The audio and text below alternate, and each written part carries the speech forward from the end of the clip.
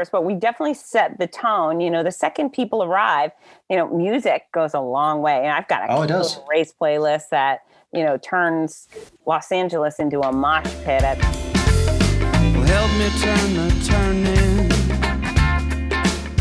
Well, help me get it right. I don't want to hurt nobody. Well, I don't want to fight. Well, offer me the peace of mind and let me... Welcome everyone to the Trail Life Podcast. I'm your host, Jeff Stoner, and in today's episode of the Trail Life, I am taking a step away from the trail and into the very energetic, very talkative world of race announcing. I am speaking with my next guest, who's not only the most sought after race announcer in the country, but also a fitness professional, business owner, public speaker, TV personality, and now author of her new book, My Noisy Cancer Comeback. Please welcome Fitz Koehler.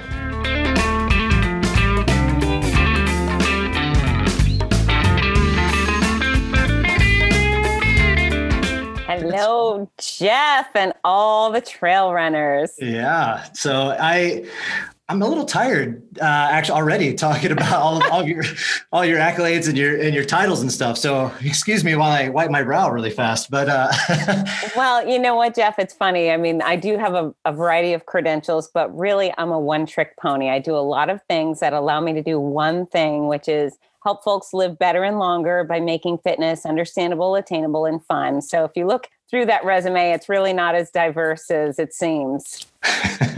Yeah, so there's one question that I want to ask, and I ask a lot of the race professionals that I have on the podcast is 2020 is such a shit year, right? Like, yep. Let's just throw it away, right? So I've always I find it interesting with everybody that works in the industry. Like, what's your 2020 been like without the races? And what have you done to pivot not only personally, but also in your race profession? Yeah. So 2020, a bit of a roller coaster as well. I mean, on the bright side, I finished up treatment and I beat cancer. I became in remission. And so in the scope of things, 2020 is a hell of a lot easier than 2019 was, because in 2019, I was being dragged behind a horse. But on the flip side, the thing that I think one of the major factors that allowed me to survive and allowed me to do cancer with a smile on my face many days was the running community. And so to have that ripped away has been really tough. I miss my events. I miss my colleagues. I miss my athletes so much. And I use the term "my" because I take full ownership. I love the people that show up at our events, and I just adore them. I miss them. I never thought cancer was unfair. Ever once did I look in the mirror and say, why me? But I think this COVID crap is unfair. I want our industry back and I want our events now. I say that same thing to everybody. Being a race director, and being in the trail community, especially with smaller events, I have a chance to actually know a lot of the people that run our races, right? And so it's recognizing those faces every single event and being able to say hello and greet them at the finish line and talk to them about their personal lives and what's going on with their family. So I'm right there with you. I totally miss the community aspect of it and the interaction with everybody. Yeah. And the way I do it, the way my partner Rudy and I do it, even the gargantuan events we host, Los Angeles Marathon, Big Sur, Buffalo, Philadelphia, I feel like a very personal connection with our athletes. And it's funny, I'll have somebody who runs through my start line I had never seen before, but when he or she comes to the finish, I know exactly who they are. I know exactly what they look like, what they were wearing at the start. I know exactly what clothes they discarded along the way. And I feel like it's one big family. And I do. So here's the deal. I've not announced a trail race. I've announced obstacle course races and mud runs, et cetera. But I'm a trail runner. And so my favorite race I ever did was a trail race. It's here in Gainesville, Florida, called the Trail of Pain. And I just love being in the woods. I love dirt. I grew up here in Florida, so I'm I'm about 67% redneck. And, the thing you don't get in a running event or a road race is the distraction. And so for me, running through the woods, the fact that I have to always keep an eye out for alligators and snakes keeps my mind off of calories burned or my knee pain or whatever. So, I'm a trail runner. Well, yeah, that's something that we don't have to deal with here in California or even Colorado at our races there is alligators. So I can only imagine adding into that. We, the only thing that we've ever really had to deal with, which I think is really cool, and I've said this before, is we do a race up in the mountains by Winter Park area at the YMCA of the Rockies. And every single year at the race, it's in September, we see one or two moose. Oh. And they're always poking their heads out on the trail. They'll see the runners coming by. We've actually had a moose run parallel with the runners on the trail. Oh, fun. And so it's kind of one of those really cool things to see, but at the same time, it's so intimidating because you're like, okay, if this moose decides to veer towards my direction, how fast can I get out of the way type of thing, right? So it's not fast enough probably, but exactly. This is where I would become your problem athlete, is because I would go, moose, and I would run straight to give it a hug. So one of the coolest things that I think, and you can correct me if I'm wrong, that you started up before the race announcing was this program called the Morning Mile. Yes, sir. I would love to hear more about that and how this started and how big it's expanded now. But did the Morning Mile get affected by the coronavirus and the school shutdowns and all that stuff? It has. And so I guess I'll go in reverse. I'll first start telling what the Morning Mile is, and then I'll tell how I got it, how I created it, and where it is now. So Morning Mile is a before school walking running program where the schools that are implementing the program give 30 minutes before school for kids to show up and walk as slow as they want, run as fast as they want. It's a window. They do not have to be there on time. There's no coaching, no choreography, no instruction whatsoever. We play music. The kids do as many laps as they choose. We keep track of those laps in a very simple, stupid fashion. And then we provide tremendous rewards. And where there are other running programs, some have a goal like 26.2 miles, and hooray for that. That's fine. And some have 100 as a goal. And I say, again, hooray for that. That's great. I got no problem with that. However, Morning Milers, man, we just unleash these kids. We make it welcoming, fun, rewarding, unleash them. Our Morning Milers often do 600-700 miles in a school year. And I'm talking about second graders, we're in preschool through high school, and the program's just a heck of a lot of fun. I have it in over 400 schools around the world. That's 4 different countries. The majority of the programs are in the United States, but it definitely is the best thing I've ever done. And what I'm so proud of is between 67 and 95% of the student body participates throughout the year. So again, it's totally voluntary. Nobody's required, but they find it so fun. Parents come out, faculty comes out. It's a y'all come, everyone's invited. And we have some elementary school families where 25,000 plus miles are being run throughout the year. There are some programs that say only girls or only boys or only this or only that. And instead, I take the big picture approach and I say, I want absolutely everybody moving, everyone we can get our hands on to come out and get some fresh air, get some exercise, do it. We got the bus drivers participating and the principals. And, I have a big picture, mass impact view of fitness. That's who I am. I'm all about mass impact. So the Morning Mile really accomplishes that. The way I got it started was, I believe it was 2009. My kids were 3 and 5. It was something like that. Anyways, they had some friends that were also starting kindergarten the same year my daughter was. And those kids at the other schools were running before school. And I had some mommy friends kept saying, oh, Aiden is running before school. And, Susie's running before school. And I kept thinking, gosh, I wish my kids could do that. I wish my kids could do that. I kept saying it, and then the light bulb went off and I thought, I wish all kids could do that. That's genius. When you start your day in an active way, your brain turns on, you behave better, you vent that stress. There's so many health benefits, especially starting your day that way. And so then I decided, okay, let me go to these other schools and find out what they're doing. I told them, I said, hey, I want to create something duplicatable. Can you share your best practices? So I took theirs, I added my own.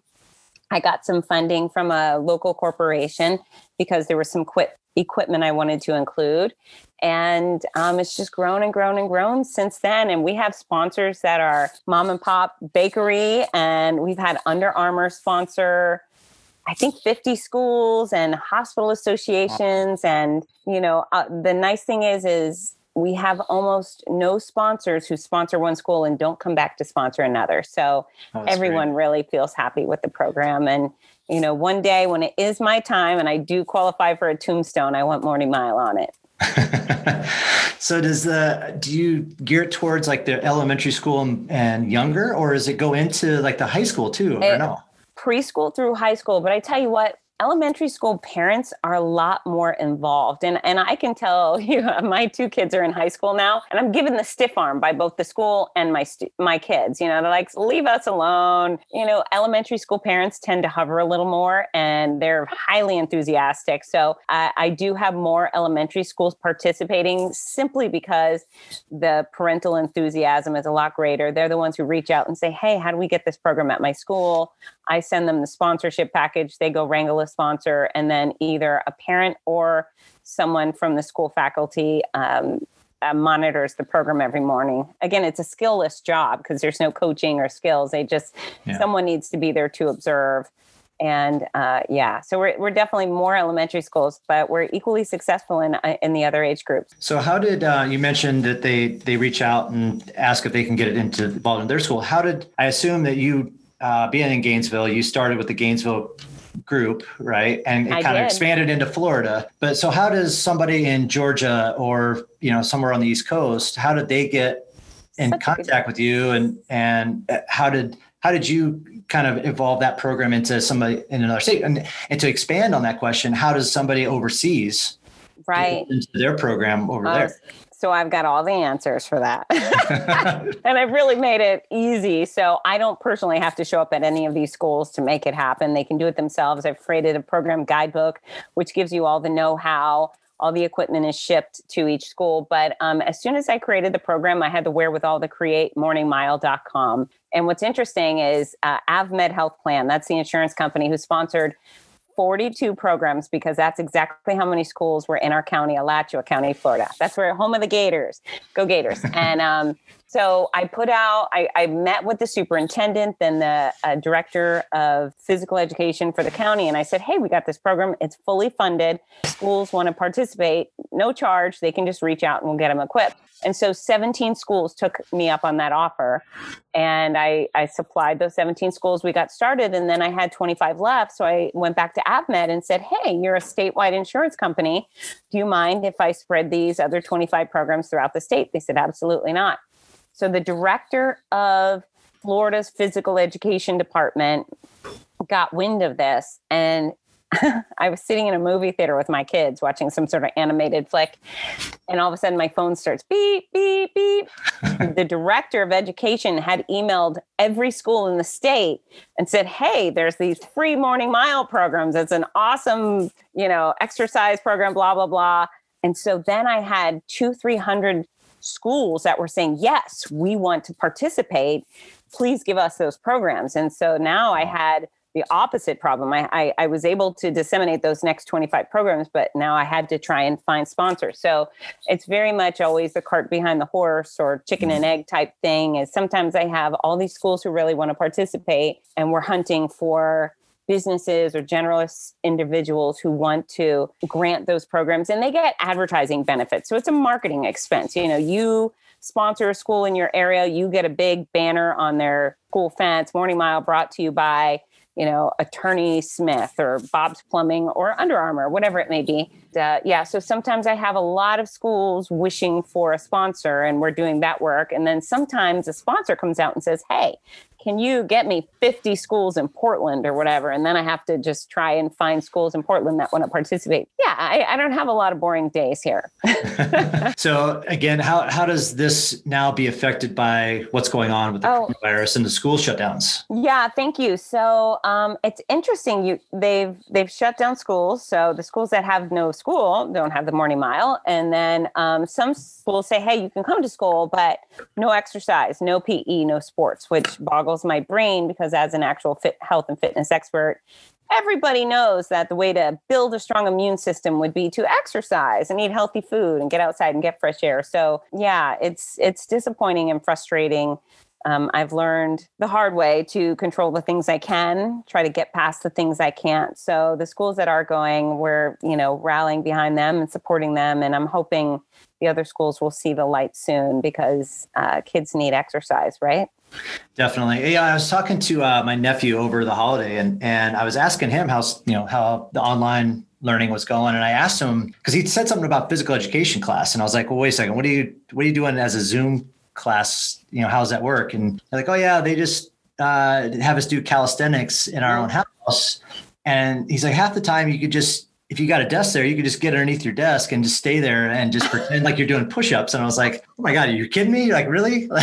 So it's tough. Like, and I feel really bad. I mean, and physical education programs have kind of gone by the wayside, over the last 5 or 6 years anyway. Right. So to now have this happening, it makes it even worse for the kids, to get some physical education in the school system. So I believe it's very, very short-sighted by our leadership. And, what they say, the cure cannot be worse than the disease. And I do believe their cures are far worse than the disease. There's a thing called the COVID-19, all the people who stopped exercising, stopped going to the gym, stopped racing, and they started ordering takeout every day. And, there's the fallout from these bad decisions is going to be tremendous, lethal to many cases. I mean, cancer diagnosis is off the hook because in March and April, when they stopped annual detections, we call them elective procedures. Mammogram is not elective. Colonoscopy is not elective. It's preventative. And it's, all those cases that existed in March and April that weren't diagnosed as stage 1 or 2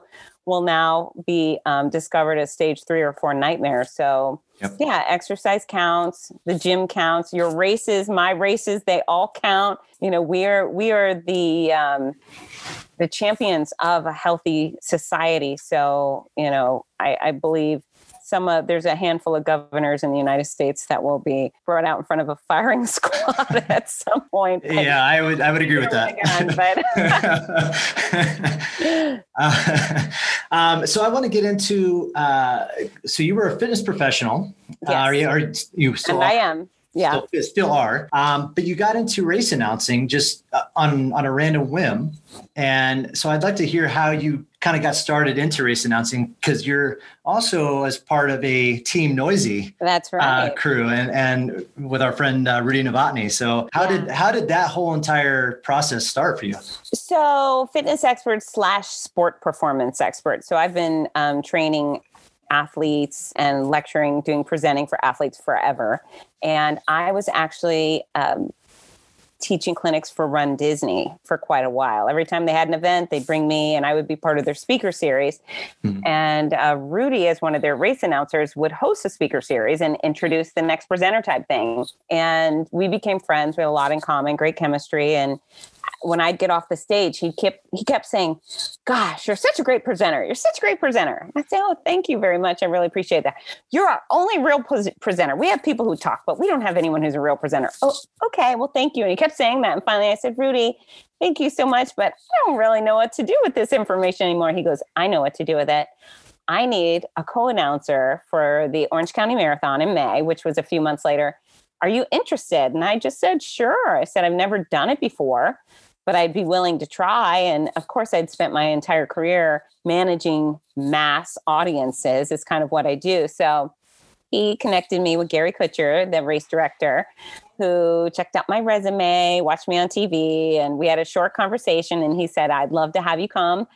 And I was so happy to do it. And Rudy showed me the ropes where there are some specific ropes, it's not just doing the thing I always do. There's some real rhyme or reason to race announcing and managing those crowds, and being a runner really helped because sometimes they'll bring in a newscaster or some DJ who's never run a race and you can tell, right? So being one of the people, I think, went a long way. But anyways, OC Marathon Saturday was the kids races, and I scored a lot of points with the kids races because I'm a lot of fun with the kids. And then the very next morning, we had the OC Marathon. We kicked off at maybe 5:30, and then at 6:15 we were kicking off the half marathon in about, I don't know, 15 corrals. And Rudy and I worked together, and he yelled go for the full, and then we started the welcome spiel again as the half marathoners arrived. And then he yelled go for the first wave of half marathoners. And then he looked at me and he said, okay, it's all yours. Goodbye. And he had to get in a car with the race director to head over to the finish line. And so it was the first time in my entire career that I was frozen for a moment. I looked at him and I was like, uh-oh, because there was 15,000 people behind me. And he goes, you're going to be great. And so I took a deep breath and I turned around, and he was right. I did great. It was so much fun. And what you find as a race announcer is the people up in front, man, do we respect the speedsters, right? They work so hard and they accomplish things that I never could. I'm a lot slower than I look. But the further back of the pack we go, the more fun the people are. They're rowdy and they're there for the party. You know, they want to be funny, they want to dance, 100%. They want to whip it up, and you know, that just speaks to me. So so I had a great start line experience, launched the next 9-10 corrals, went over to the finish line, and I don't know, within about an hour, the race director came back and said, hey, are you available next year? We'd love to have you back. And so that was wonderful. And then within a few months, I was hired to announce a handful of other events. And so I do a ton around the country independently. But I do announce a big amount of races with Rudy Novotny, and we are Team Noisy, and we love working together, and we love a raucous time. You know, our races are different. So with trails, quite often it's a peaceful woody setting with a guy with a bullhorn, right? Yeah, well, I think that's the thing that a lot of runners don't really understand. I think in some degree, like the race announcer is the driving force of the race, right? They're the ones that dictate the energy and how excited people are going to get at the beginning, how excited people are going to be to finish the race. And sometimes you can, to answer your question, sometimes it is just somebody with a bullhorn, just, you know, speaking like, oh yeah, here's the course. Here's what you need to know. Have at it. Right. Air horn. Yeah. Yeah, exactly. And so I learned that a long time ago. I started doing, as a race director, I started back in 2012. And that was kind of one of the first things that I learned from my mentor is like, hey, listen, if you're going to do anything right at this event, at least get a good announcer, because if you got a great event, but a bad announcer, it's not going to come off that well in the people's eyes. Like, they're not going to get excited. They're not, you know, they might not want to come back. They might want to do another event because there was more excitement and energy at somebody else's event. So one of the things that I was always told is, listen, just get yourself a really good race announcer, and the event kind of almost sells itself after that. Because if somebody's like, oh, should have been there. It was, you know, Fitz was so great on the mic and so energetic. And so it's one of those things that, yes, we, as a trail industry, I think we could definitely use some better announcers. Now, I've been lucky enough to work with some really good ones over the last couple of years, and have my current announcer now, Jim O'Hara, who's here in San Diego area, which again is a prodigy of Rudy Novotny, and it definitely helps out. And it's something I don't think a lot of runners really get it. If they're coming to especially if they're coming to their very first race, right? Right. If you're a first time runner, you really want to understand what the energy is all about. I think so. You know, I don't know if we're the driving force, but we definitely set the tone. You know, the second people arrive, you know, music goes a long way. And I've got a race playlist that, you know, turns Los Angeles into a mosh pit at some point in March, you know, but yeah, I want to make sure that everybody, when they get out of their car, they start hearing sound, they feel welcome, they feel excited. If they came alone, I want them to know they are no longer alone. They are part of a team. They're part of our family. We want them there. They are one of us, you know, because it's awkward. You show up and you feel like, oh, there's all these people and I don't know anybody. Well, we know you and we're happy you're here. if you're nervous, I want to calm you down, especially with a lot of laughs. We keep things light and sarcastic and funny. So people, I think, naturally just start chilling out because they're having a good time. And then if you want to win the race or you want to PR, whatever it is, our job is also to pump you up. And before that start line, before we yell go, it's our job to whip you into a frenzy. We want that crowd up on their feet, jumping. Last year at hosting the Philadelphia Marathon, I don't think I've ever been in an atmosphere like that. Maybe a Gator football game versus FSU type thing, but the people in front started jumping, our elites, they just jump. That's their thing. So I bellowed, Philadelphia, it's time for jumping. And then it was like 13,000 people were all jumping. Oh, it's so cool. We were going to knock down monuments. It was crazy. So the race announcer, I think, is important up front. And then, of course, I speak for the race organization. When people come through the finish line, I want every last one of them, even the last one of them, to feel like they won the race. And if anyone goes home feeling ignored, then I failed. So that brings up my next question is, what's one of the coolest things you've seen from the last runner? Like, do you have a crazy experience or story that the last runner of that race? Because, with the way we've always looked at it, I want the last runner to experience the finish line like the first runner, right? Absolutely. Like they get the same music, they get the same energy, whether it's just my staff and I hanging out and it's the sponsors, I still bring them over to the chute and say, listen, let's cheer them on. This is the last runner. Let's bring them home. And one of the things that I'm kind of implementing into our races in 2021 is doing a DFL medal for that last runner, and just do something really cool, really big, and be like, hey, listen, we know you got your last, but this is your prize for being last. So, well, what's interesting? I mean, our final finishers usually are pretty interesting characters, but that DFL medal, I, as a professional, I've always looked at these people and thought, you did it. You went the same course, you went the same distance as our champion, and pretty interesting. But when I finished chemo this May, a month later, I did a Spartan obstacle course race, a 5K. And then 2 weeks later, I did a triathlon, and I hyperventilated at least 50% of the way. I was sucking wind so bad. And then I was DFL on the bike. There was the cop car coming behind me up this hill, and I'm buckled over on the ground, hyperventilating and he's got the lights going, and I was DFL, and I was definitely by far the most proud person of my accomplishment that day. I think DFL quite often means something because our final finishers are often morbidly obese. They're often 90 years old. They often have some sort of injury or ailment. There's something that, made them the grittiest person on our course. They were pushing against the odds, and I never was the last person until July.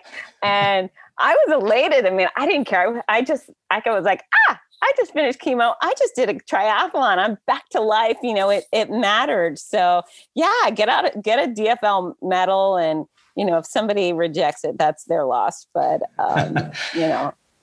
I like to make it fun for everybody. Yeah. What's one of the coolest things or craziest things you've seen at the finish line as people are coming across, or heck, not even at the finish line, even at the start line? So I can say Los Angeles, we have a lot of interesting characters, and people come through the finish line. There's one dude who did the whole thing with a tuba, like playing a tuba, dressed as Big Bird. That is awesome. Yeah, there's always that. I love the T-Rexes. The T-Rexes are everywhere.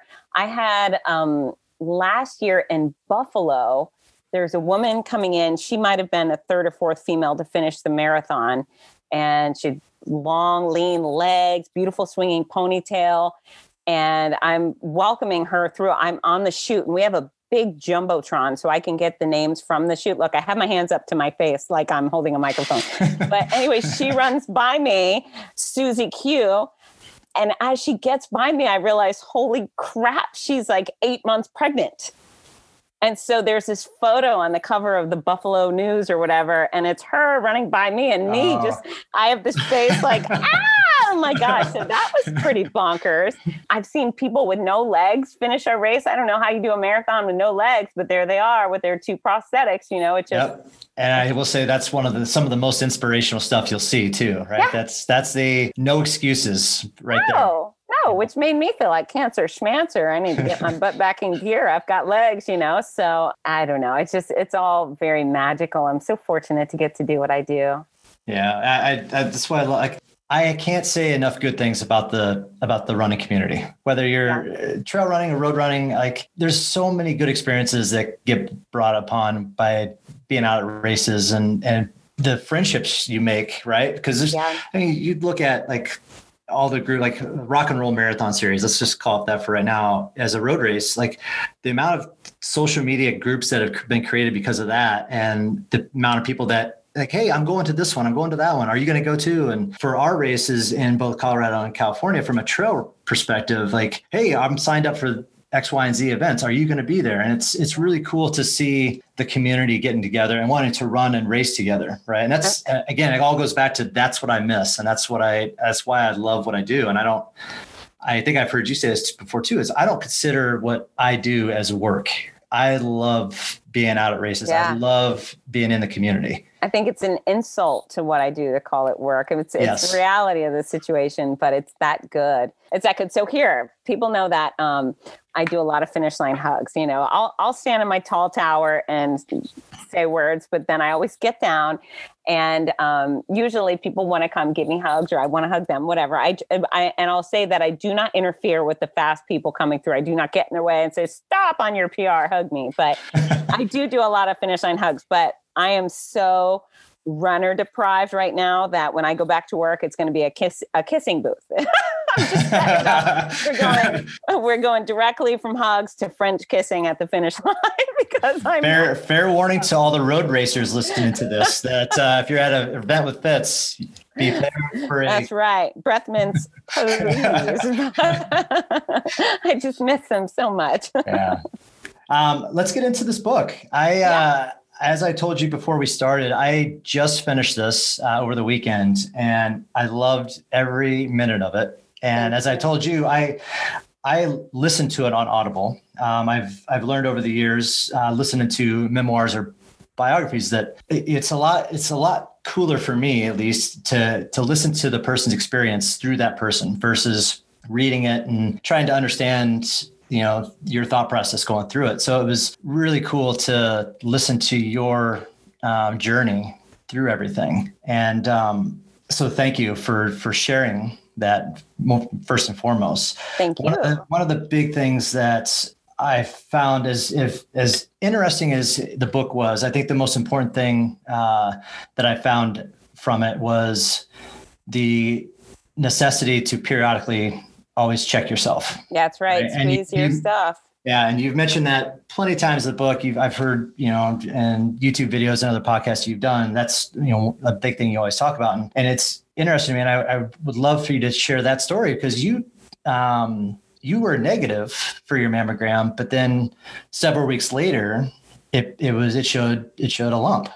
Yeah. So December 2018, walked out of my annual mammogram with a clean bill of health, did that annual social media post and said, "Look at me. I got healthy boobies. You should go find out if yours are too." And I've always felt personally and as a professional, I've always promoted annual exams, self-exams, because I do believe in early detection. And my attitude was, if I just found one cancerous cell in my body, I want to know about it. I want to crush it. So December 2018, clean mammogram, hip, hip, hooray. And I've had radiologists go back and look at my scans. There was no cancer in December of 2018. Wow. Less than 7 weeks later, I was at a race weekend in a hotel bathroom, rubbed my underboob because I had an itch, and I found it. There was a very decisive lump that should not have been there. It felt like a bean. And this is the other important thing I did, is I didn't dilly-dally. I didn't put my head in the sand. I didn't cry to my mom or Google it. I picked up my phone instantly off the bathroom counter, and I called my gyno, made the appointment. And so that was a Thursday. Monday, I had the gyno appointment. Thursday, I had the mammogram ultrasound. And mind you, as you read in the book, I didn't tell anyone. I just thought, this will be fine. I knew I had breast cancer already, but I just thought I don't need to get anyone upset until I have a reason to. So they see it on the mammogram. They see it on the ultrasound. They also see 3 hard swollen lymph nodes. And so within 7 weeks, I went from no cancer to a size-y tumor with 3 hard swollen lymph nodes. At least 3 of them were infected. It was on the move. It was eager to take me out. Had I waited till the following mammogram, the following year, you would be talking about me instead of to me. No doubt. So I think a week and a half after that ultrasound, I started chemo and life just spun out of control. It was crazy. So you started, that was December 2018. So this was all pretty much January, February 2019, February is right? when I found, February I found it. You were still, which I think is amazing that you did. And it shows just who you are from an individual, but you were still going and flying across the country doing announcing at races and going through chemo at the same time. And one of the things I got out of the book, or one of the interesting stories I got, was from the LA Marathon. Yeah. Right. I mean, was that your first event back after? That was my first race after chemo. It was, I think 10 days after my first round of chemo. Take me through that process of being at that race, going through chemo that first time. And if I remember right, that's when your hair loss kind of started happening too, right? Because timing's everything. Yeah. So, it was, of course I feared for my life. I was, oh my gosh, my children, they were number one. And then I thought, dying would be bad. I wouldn't like that. And then of course you fear for your hair. That's silly, but it is what it is. So I have chemo Monday and, I don't know what's going to happen, but what does happen is that 3 days later, my stomach explodes and I become violently ill. And I stay that way for 5 solid months. But Monday, a week after my first chemo, I go into my oncologist and say, listen, I got to get on a plane Friday to Los Angeles Marathon. He goes, well, we need to get you on your feet. So I was thrown into this other cycle of getting IV fluids every single day or every single weekday for the next 5.5 months because of race announcing. We had to do what it took to keep me functional. So I asked my doctor, how long will it take for my hair when will my hair start falling out? He goes, probably 11 days after chemo. And sure as hell, he was right. So it was 11 days on a Thursday night. I'm brushing my 2 feet long, waist length blonde hair. And then I see the difference between how much hair is coming out of my hairbrush. And I think, oh, crap, this is no good because I have to get on a plane tomorrow. And, I was in hysterics. I was, brave in many ways, but I also sobbed uncontrollably a whole heck of a lot because the stress that comes as a result of cancer is unlike no other. So I decide, okay, I'm not going to brush my hair anymore. And then the hair just won't come out, right? I'm going to finger brush it. And I get through Friday that way. I get through Saturday. Saturday, I announced the LA Big 5K and the kids' races. And so I was so sick. But this became the magical formula is even if I spent the entire night on the hotel bathroom floor being a sick person, when my alarm went off, I'd put on my clothes and I'd go to my stage and the stage had magic powers. It was like someone flipped my on switch and I was fueled by runner generated go-go juice and I got to be Fitz Kohler again. So I was very relieved announcing that race that, oh my gosh, I can do this and I can be fun and whatever sickness is kind of in the background. But then that night, I made the mistake of brushing my hair because it was a ratty mess. And then the hair was coming out again. I thought, oh my gosh, what am I going to do?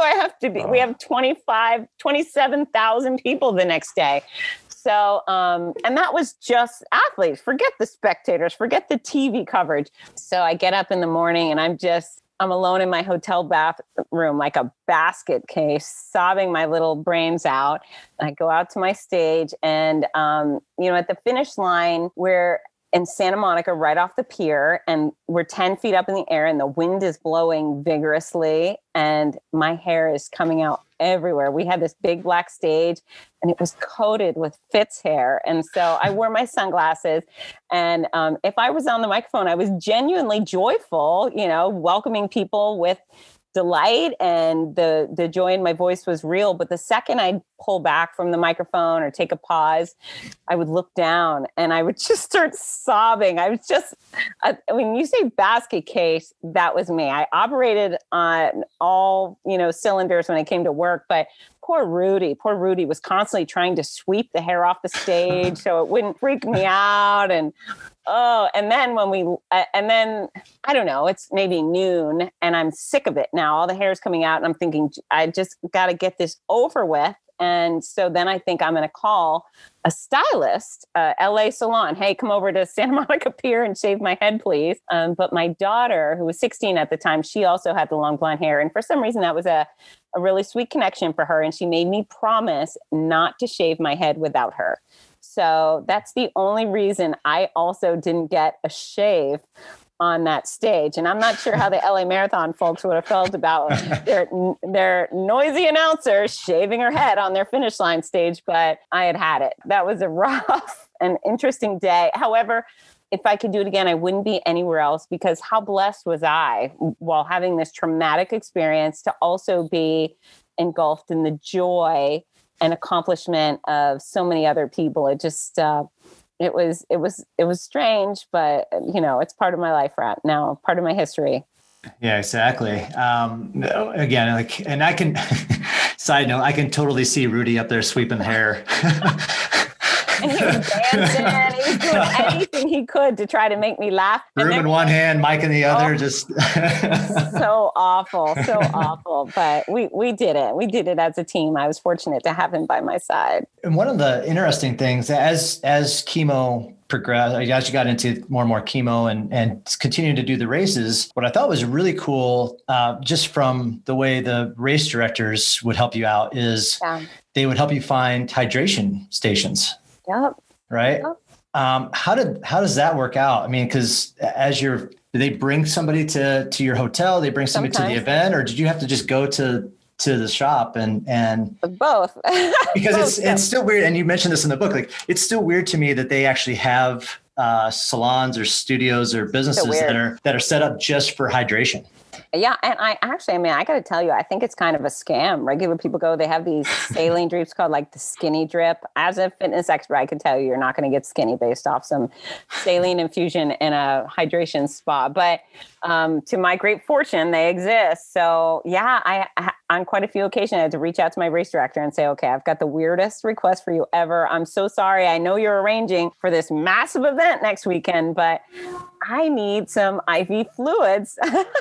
I'm going to be there. I'm going to perform as expected, but this will go a long way. So, in OC, I went to a hydration salon, and the race director, and he got a comp. They were charging $150, $200 for these drips. So wow, amazing. So he just gave them a booth at the expo for me. So they had a booth, and then I got to go get IV fluids a couple times. And then in Buffalo, we had the nurse come to my hotel room.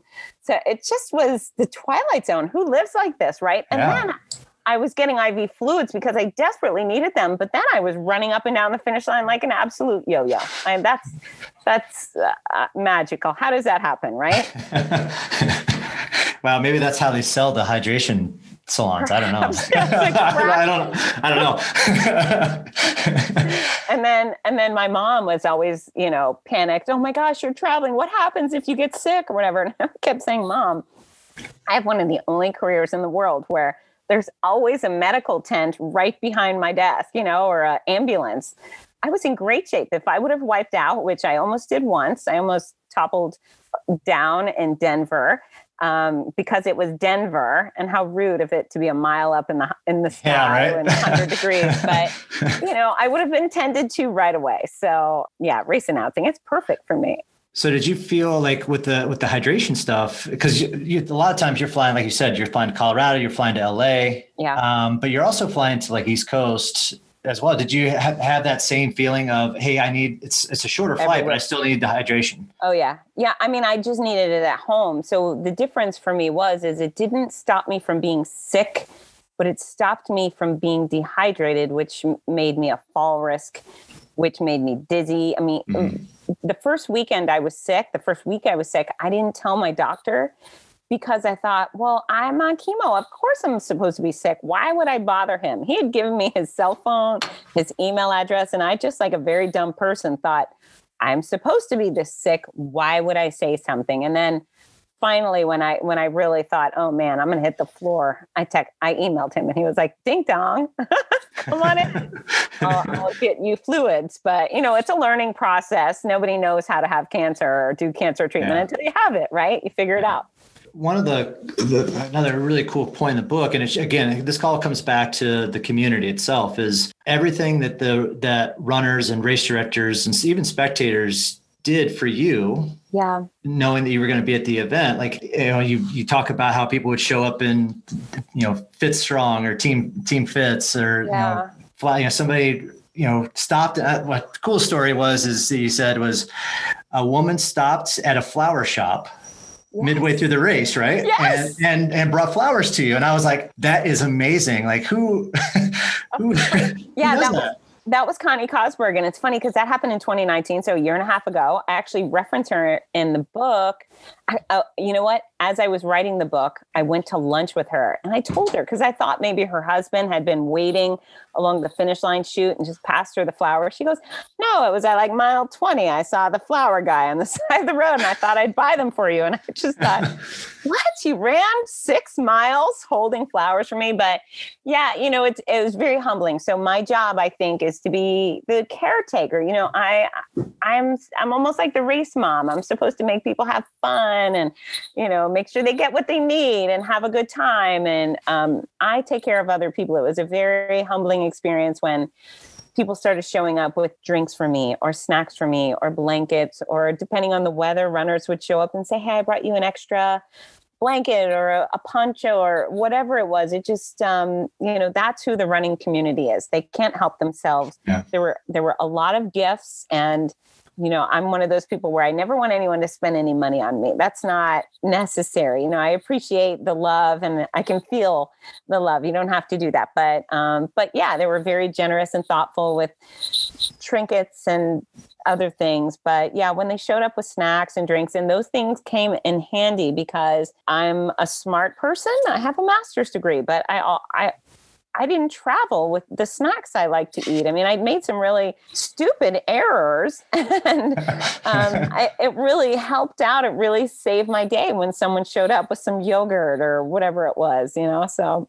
thank you. Thank you to whoever's listening who contributed. The thing that I took away from the book as well was the perspective that you kept throughout the book. And it really hit me. You mentioned a couple of times in the book. The first time you mentioned it was when I think you were in the grocery store and you had just started chemo, but you saw there was a little girl. So right? that happened 10 years ago. I was in the grocery store, 10 items or less, and I got stuck behind a 95,000-year-old woman writing a check for her 700 items. And I was fairly annoyed. I didn't say anything, but I just felt annoyed.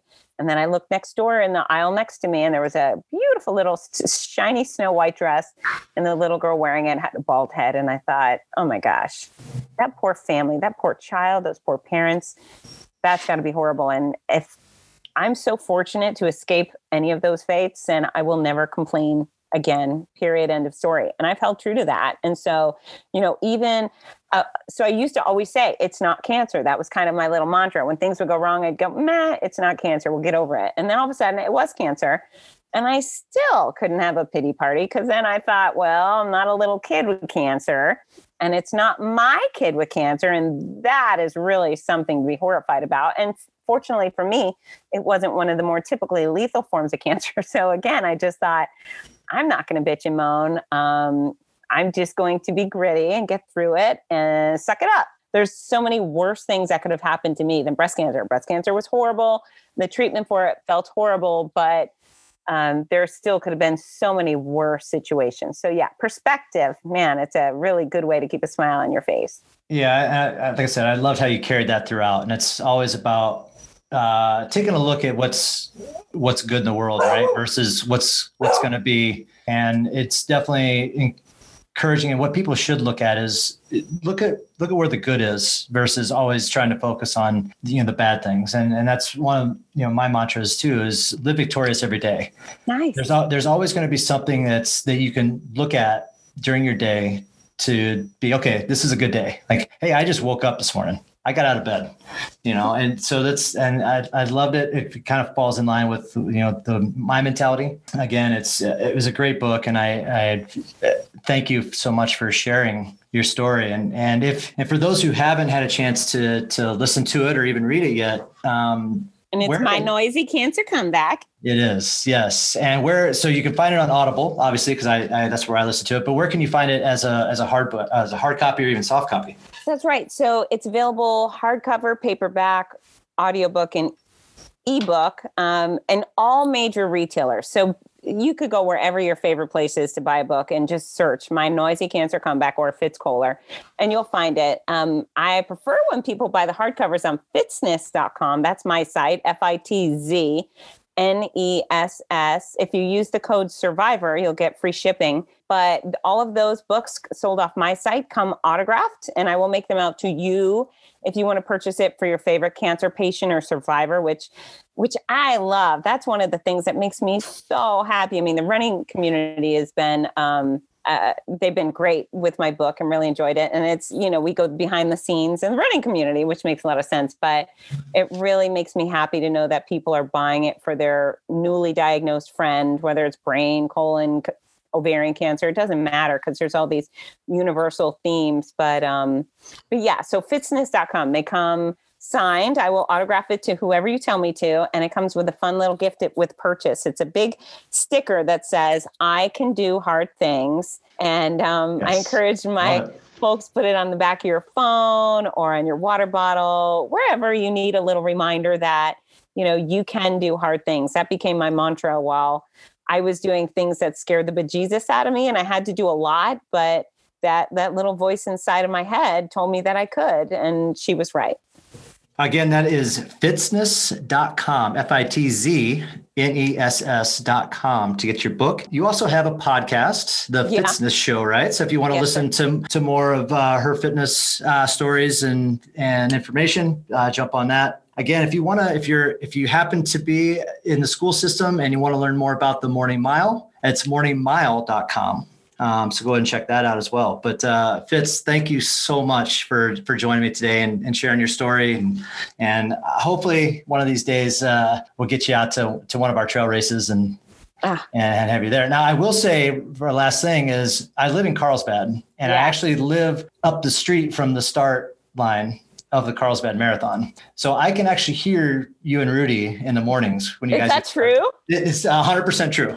100%. I literally live a quarter mile from the start line. And so now, is that the best way to wake up ever? Oh, yes. You can just show up at your door anytime you want. I know, right? Good morning, Jeff. Yeah. 1 point, Fitz Koehler. That's right. If you listen to the audiobook, you'll get that. So again, thanks, Fitz. I really appreciate it. Thanks, Jeff.